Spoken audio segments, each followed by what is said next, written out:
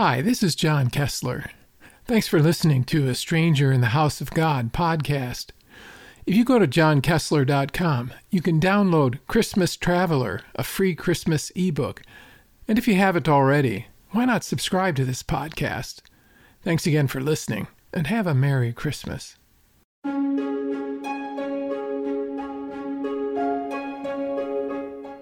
When I was a boy, I thought I heard angels sing.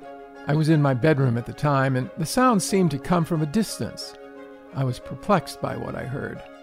When I opened the bedroom window, the music grew louder, and I could see a heavenly glow beyond the rooftop of the house next door. The fact that Christmas was approaching was the clincher for me. It had to be a heavenly choir of angels jubilating over the birth of the Christ child. There could be no other explanation. Someone was selling Christmas trees over on the next block. They had strung the lot with colored lights. The music I heard was only a phonograph connected to a loudspeaker, so much for my heavenly visitation. But I've often thought back on that brief moment of transcendence, when I was certain I heard the angels sing.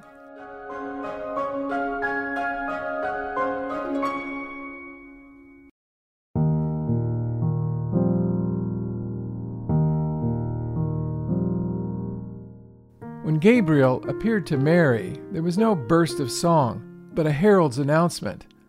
"Greetings, you who are highly favored. The Lord is with you," the angel said. Artists have pictured this as a transcendent moment for Mary, but Luke paints it differently.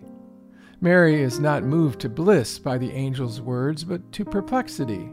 She was troubled by what she heard. Perhaps she heard in them an echo of the angel's greeting to Gideon as he threshed grain in a cistern and brooded about Israel's defeat. In the Bible, this sort of promise always seems to be a precursor to an especially difficult assignment. Or perhaps it was the ascription of God's special favor that surprised Mary. It's true that Mary was from a royal line, but beyond that, there doesn't seem to have been much else about her life that made it singularly blessed. She was just a young girl, betrothed to the local carpenter. Neither of them was rich. They don't seem to have had any grandiose plans for themselves. There was no reason to believe that their life together would be any different from any other couple in the village until now.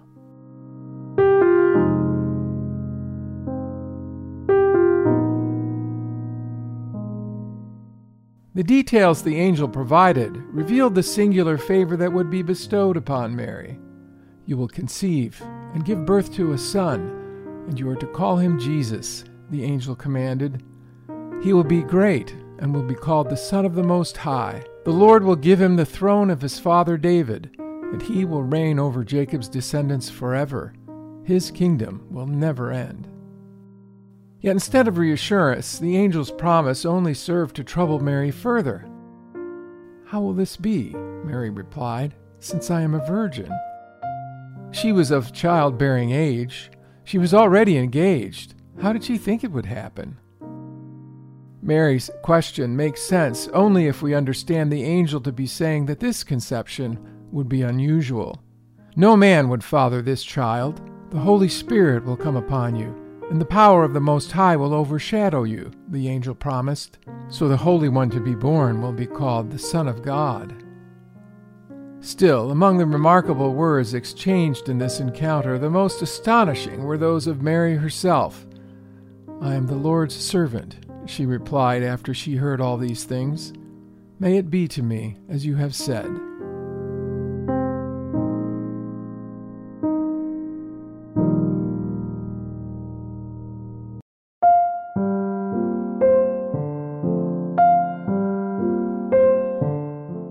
Did Mary know what she was agreeing to? She knew at least this much.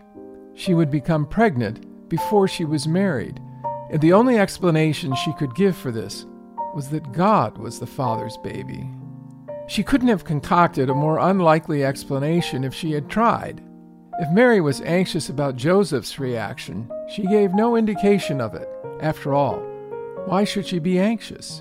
She knew what kind of man Joseph was. Scripture reveals that he was a man of faith, quick to do what he knew to be God's will. One dimension of the favor spoken of by the angel when he appeared to Mary was her distinctive role in the drama of redemption. Long before she was born, the judgment declared to Satan in the Garden of Eden foreshadowed Mary's entrance into the story. And I will put enmity between you and the woman, and between your offspring and hers. He will crush your head, and you will strike his heel. Mary is the virgin spoken of in Isaiah 7:14. Her place in the Nativity story is so crucial that it has led some to claim that there would be no Jesus without Mary. Although well-meaning, such rhetoric is, at best, unfortunate. Mary was not necessary to Jesus' existence. Long before Mary was born or the world created, Jesus already was. According to John 1:1, he was with God, and he was God.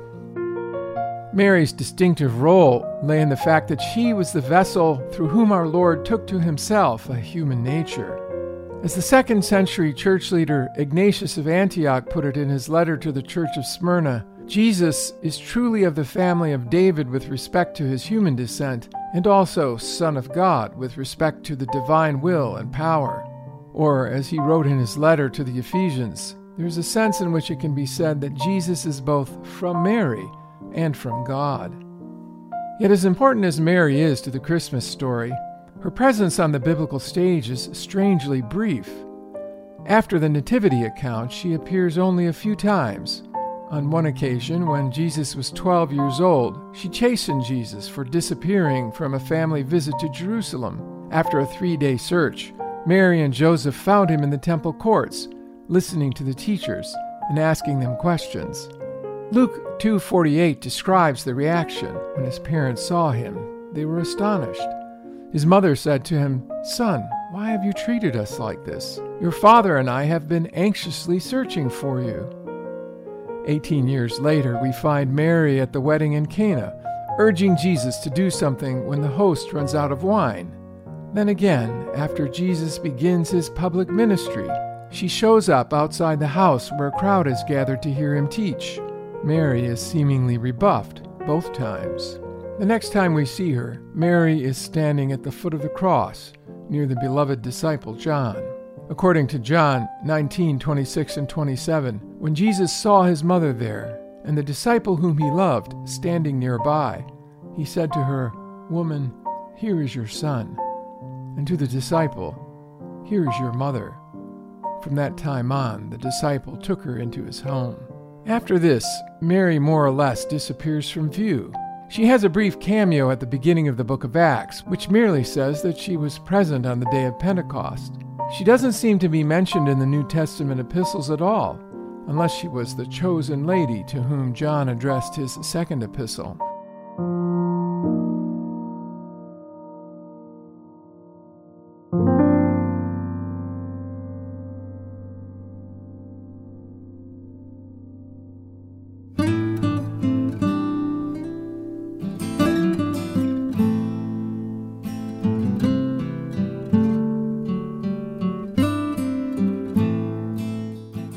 What then are we to think of Mary?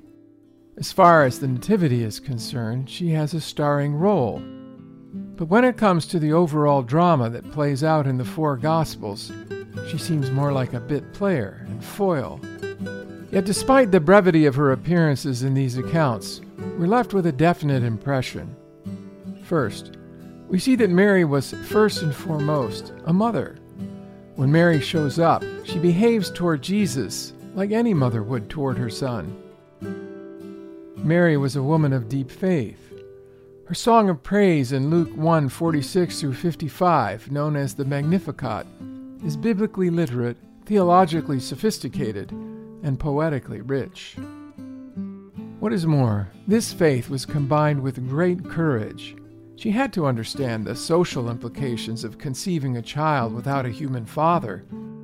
Despite this, she raises no objections about the cost to her reputation, how it will affect her impending marriage to Joseph, or about the implications it will have on their life together. Mary asks only how it will happen. These days, Christmas music seems to like to portray Mary as fragile and uncertain. In one song, she asks God to hold her together and wants to know if he wonders whether a wiser one should have taken her place. Another song runs through a list of theological affirmations about the Incarnation and asks, "Mary, did you know?" The answer to the first question is no, and the answer to the second is yes. Mary was probably young, but I don't think she was fragile. Her actions reveal that she was brave, persistent, and obedient. Certainly, there was much that Mary could not have known about what it would mean to give birth to God's Son. The one thing that Mary did know was that she was the Lord's servant.